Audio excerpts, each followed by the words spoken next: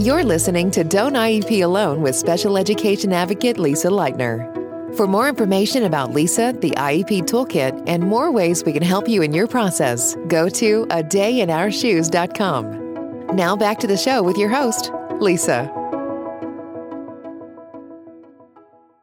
Hello and welcome. We are recording another episode of Don't IEP Alone. I'm Lisa Leitner, IEP nerd extraordinaire. I enjoy talking about IEPs, but we're going to switch gears a little bit today. With me today is Kelley Coleman, and she is an author, and she's also a parent on this same journey as the rest of us, and she has written a book. But before we get into that, why don't you tell us a little bit about yourself? Yes, thank you so much for having me. I have been a super nerdy fan of your work and all of the Don't IEP Alone everything for years, so I can vouch for it working. As you said, my name is Kelley Coleman. I'm a mom advocate, speaker, author. My book, Everything No One Tells You About Parenting a Disabled Child, Your Guide to the Essential Systems, Services, and Supports, comes out in March of 2024. And it is a guide to how the heck to do all of this paperwork. I have two amazing boys. They are just unique and creative and outgoing and hilarious fellows. Our typical son is 12 years old and in middle school. Our son, who has multiple disabilities, is 10 years old and is the mayor of Trader Joe's and loves airplanes and runs out the door to go to school faster than anybody you've ever met because he loves school so much. He also has an IEP as thick as a phone book, or maybe a couple phone books. So we know this process very well. And also everything we discuss about him, I always get consent not only from my husband, but from my children. And we talk about, he is very outgoing and very open with everything. So all of this is with his full consent, which is really important when we're speaking publicly about our children. He has multiple disabilities. For him, that includes a yet undiagnosed genetic syndrome. We've done literally every test science has available up through full genome sequencing. And within that, his diagnoses include cerebral palsy, autism, epilepsy, cortical vision impairment, microcephaly, feeding tube, sensory processing, auditory processing, fine motor, gross motor. Like, he is an overachiever, and he's like, I'm just going to keep collecting these. And I say that because, and I love, Lisa, the look on your face. You're just like, yeah, that's information, because it turns out disability is just information. It's Right. not, oh, you poor thing. That's so, no. My son is actually not sad or tragic. He is vibrant and happy. He is mobile. He has a tremendous amount of communication, even though that doesn't look like a conversation like this. He has alternative communication, and he is just loving life. So all of this to say, his needs and the journey that we have been on, and what the book speaks to and what our IEP speaks to, while he is unlike anyone else, he has a genetic syndrome that he might be the only one in the world. His needs are medical, behavioral, cognitive, across the board. So when I was writing this book about, like, how do we actually do all of the paperwork and planning, whether it's the IEPs, the financial planning, the future care plans, how the heck do you deal with your insurance company, disability rights and advocacy, what this looks like for you as a parent caregiver, all of those nuts and bolts things is a journey that I have discovered. And I love that the name of your brand is Don't IEP Alone, because, like, don't any of this alone at the beginning and throughout. Sometimes it feels so isolating. And when we can actually connect with others, it lets the air out of the balloon, and we can be not freaking out and not feeling so alone. But we can also get real information that we can use, and that benefits all of us. And it allows all of us to sleep better at night when I know my kid's finances are in place, when I'm no longer here. My kid has an IEP that allows him to receive his free and appropriate public education that he is entitled to under federal law, just like everybody else's kid. And that his entire existence does not hinge on me being at his side every moment for the rest of his life. And how do we put systems in place to make that happen? The IEP chapter was the first chapter I wrote because, as you know, a parent who's been through this more than once, our son's in 4th grade now. He started IEPs from when he left early childhood and was entering preschool. So we've had many meetings, often more than one in a year, of how can we put systems in place and put in the effort in advance of the IEP meeting so that the IEP meeting is a genuine representation of what he needs and what is available to him, so that I can just kind of chill out a little bit on the IEP for the rest of the school year, knowing that here are the systems that are in place for accountability, for his progress, for check-in, for all of that. All of this preparation really can be daunting, but then once it happens, it is really, as you know, just such a relief. Is everything going to be perfect? Nope. Is the paperwork ever going to be fun? Nope. I'm real good at this, and it's not fun. Right. But I have found ways to spend less time doing it and to feel empowered because I know what the heck I'm doing, and that's what makes it easier. Yeah, it's funny you say that because just yesterday I posted something on one of my resources and I don't hand post a lot of stuff. Most of it's scheduled and automated, but something came on my Facebook page, and I do check in on comments and for spammers and all that fun stuff. But a parent said like, "Oh, I really need to know this, but I don't have time to watch a video. I wish it was just bullet points."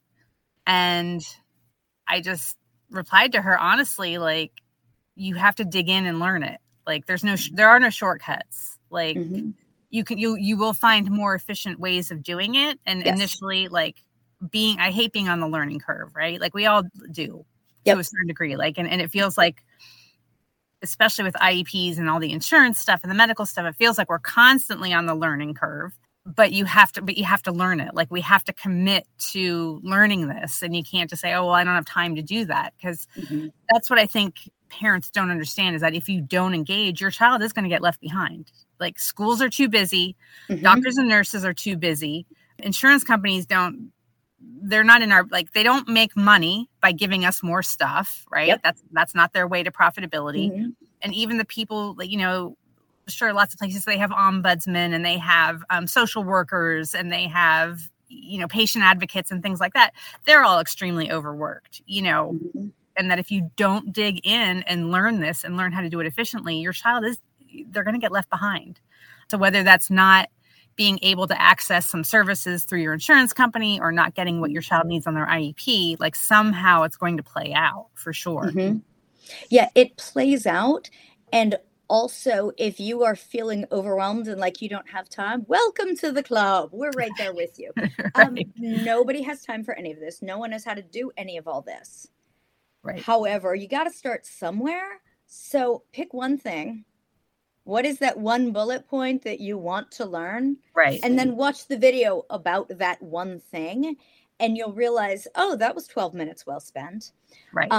I often say to parents, because you're right, the insurance and the specialists and the social services and the planning, like all of this is so much. IEPs are a great place to start if you're like, I don't know where I start. I don't have the bandwidth for any of this, because education is going to happen for your child, whether you like it or not, because that's how this country works. And hopefully we like it. This will get put into place for your child. You will see a lot of this stuff. We kind of feel like we're not seeing the immediate results of. And so it feels put offable. None of this is put offable. But if you're going to choose a thing to get right first, IEP is a great place to start, because you will see the rewards of that quite immediately. Right. And you will see the benefit directly to your child quite immediately. It's a different reward than getting a reimbursement check from your insurance, which is also awesome. But knowing that you are either homeschooling your child with the supports or dropping your kid off at a place where they are receiving an appropriate education, that is individualized so that they can access that is huge. And often the IEP process, when the meeting's coming up, it is a finite amount of time that you have to prepare for that. So lean into that and say, how can I educate myself, even a small amount, to prepare for this IEP meeting? And part of that for me has always been, and continues a decade in to be clear on everything. You're not going to know everything, possibly ever. Maybe you will. But when you encounter a word or a goal or a term or a phrase or a support that you're like, I either not quite sure what that is, or I have no idea what the heck that is, that's when you pause and you say, what does FAPE stand for? I keep hearing this FAPE. What is that? Right. And you can do yourself such a service, also without a lot of effort, by being aware of what you don't know and using that as your inroads to say, here's where I'm going to educate myself, because I'm going to look at what is being presented to me that I do not know. And those are the questions I am going to ask first. Yeah. And I often say we have to play the cards that we're dealt. Like it's, I see friends and they're posting things that they've binge watched, or they're doing all these reading challenges, and it's this book and that book. And it's like the kind of books I read as books like yours, right? Like I don't get to read as many pleasure books as I would have liked. I don't get to binge watch as much TV as I would like, because I do have to spend this extra amount of time doing things for my son that other parents just don't have to do. Mm-hmm. But it's not fair, right? But it doesn't do me any good to stand up here and say, well, that's not fair. Mm-hmm. Like I said, we got to play the cards that we're dealt. And I've tried my hardest over the past, 13 years to make my content more palatable and more understandable. But even still, I think to your point that, parents, I think in IEP meetings, there's that dynamic, and they don't want to appear weak and they don't want to appear unknowing. So they don't want to speak up and say, I don't understand that term. I don't know what that means, or what does that mean? And I tell them, you have your job at work and they have their job. Like, I'm not a school psychologist. I'm not a guidance counselor. I'm not a speech therapist. I'm not an occupational therapist. Like, why should I be expected to know those things? That's not my profession. Mm-hmm. So it's okay to ask, because we shouldn't walk into it expecting to know it all. And I think we have to get parents over that hump of they don't know what they don't know. Yes. And that's always been a challenge of mine with my website, which actually, my website reaches a lot of people now after 10 or 13 years. But there's still so many, like when I read the numbers of how many kids have IEPs compared to my numbers, I'm reaching such a small portion of them. And I think they don't know what they don't know. And it's you have to get information from people like you and me, because I feel you can get information elsewhere, but I find that a lot of the agencies, when it's written by clinicians, when it's written by professionals who haven't been on this journey, or, who work for schools and work for agencies and things like that, like, it's just so, I call it sanitized. And I've been criticized a lot for being critical of agencies who are trying to help our kids. But I know that I've heard from parents who, they get this, they go to a webinar because they think it's going to be helpful. And, and it's a webinar on how to navigate an IEP meeting. And they tell the parent, well, ask meaningful questions. And it's like, that's the aim of my website, is like, what are those meaningful questions? Yes.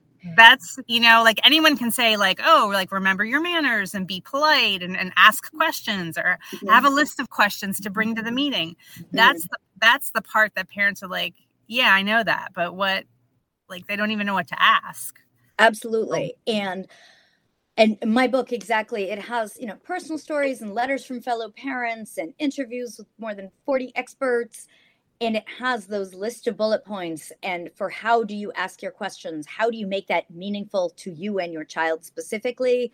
And what are the templates, and how do we do a school visit? Like, all of that stuff, because you're right. If the information that we are getting, we're talking about what our kids can access all the time, but for us as parents, if I pick up a book written by the most amazing lawyers about IEPs, and it's all the legal lawyer stuff, I'm going to glaze over and watch a video about kittens. Right. Because I don't know. I can't get that. So your content is super user friendly. And I feel like your, whether it's a small thing or the big things, it's digestible for parents because it feels like I understand what to do. Right. And part of gaining that understanding, back to what we were saying about learning the things you don't know, I think parents need to genuinely embrace the fact that there is no shame in not knowing this, and knowing that in the IEP meetings even, and I know it's intimidating for us, there are literally a dozen school district people, and me and my husband, we often bring one of our other therapists with us, and we've been at this, and we actually have a great team with whom we have a mostly great relationship. Doesn't always go perfectly, but that's okay. And parents need to know it is not weak to stop the meeting and say, I have great news, guys. You are the experts in all this language. You do this all day, every day. You went to school for this. That's great. I am the expert in my child. Right. I can't be an equal team member if I don't know what FAPE is, what IDEA is, what the heck this goal means in maximum support to moderate support in 3 out of 5 attempts, 80% of the time when it's raining. What? Right. It is not disempowering. I would say it is actually empowering to say, hey, team, I need a better understanding. I have no idea what that sentence means, or I don't know what this word means. Something I often say is I stop people. I say, okay, 1 sec, let me interrupt. I'm processing what you just said to make sure I understand. Can you just repeat that exact same thing you just said? You don't need to change anything. I just need to hear it again to make sure I understand. And if I don't, I'll stop you. If I do, just keep going. And the team respects that because that gives them information that you are going to put in the effort to understand it. So they better make this understandable. And even if you don't fully understand in the moment, because hopefully we all know by now, do not sign the IEP in the room. Even if you think it all sounds good, take it home. I start every single meeting by saying, thank you guys so much. Here's some muffins I just baked this morning. As we all know, I am not going to sign this IEP in the room today. And so our goal is not to get me to sign it. Our goal is total understanding of what's going on. Thank you so much. So there's no question or pressure of signing it. Right. And I'm sorry, I just want to put it out there for my listeners that only 4 states require you to sign an IEP after the initial. So if you're like, wait, what? I don't sign the IEP. You may not. In most states, you don't have to sign an IEP. And are you able to say which states require that? Massachusetts, California, Montana, and I can't think of the 4th one. Okay, great. And also, if you are asked to sign it, be sure you are clear on what you are signing. I'm in California. We are required to sign an attendance form that we were attending. Great, I can do that. And I am required to return the document in a timely fashion with a signature that says either I agree to all of the IEP, I agree to none of the IEP, or I agree to parts of the IEP, and then the path forward varies depending on which box you check. So I am required to sign that in a timely fashion, but that is something that I am allowed to take home and consider and then come back. As you know, not all teams will be honest about what is in the IEP document. And sometimes what is said in the room is different than what is actually memorialized in the document. And your child's plan moving forward has nothing to do with what was said in the room and has everything to do with what is written on paper. They're not legally beholden to what was said in the room. They're beholden to what is on paper. Yep. And that's like the main crux of my online training that I offer, is understanding that documentation process and, more importantly, how to use it to your advantage. Because I do get a lot of parents that I hear from, and I don't have the Facebook group anymore. We dismantled that a few years ago. But in that, there used to be one of the reasons we dismantled it was that there was so much bad advice being thrown around that it was just scary. It was just a nightmare to monitor it and police it. So I was like, I don't have time for this. Like, I can't, that would be a full-time job by itself.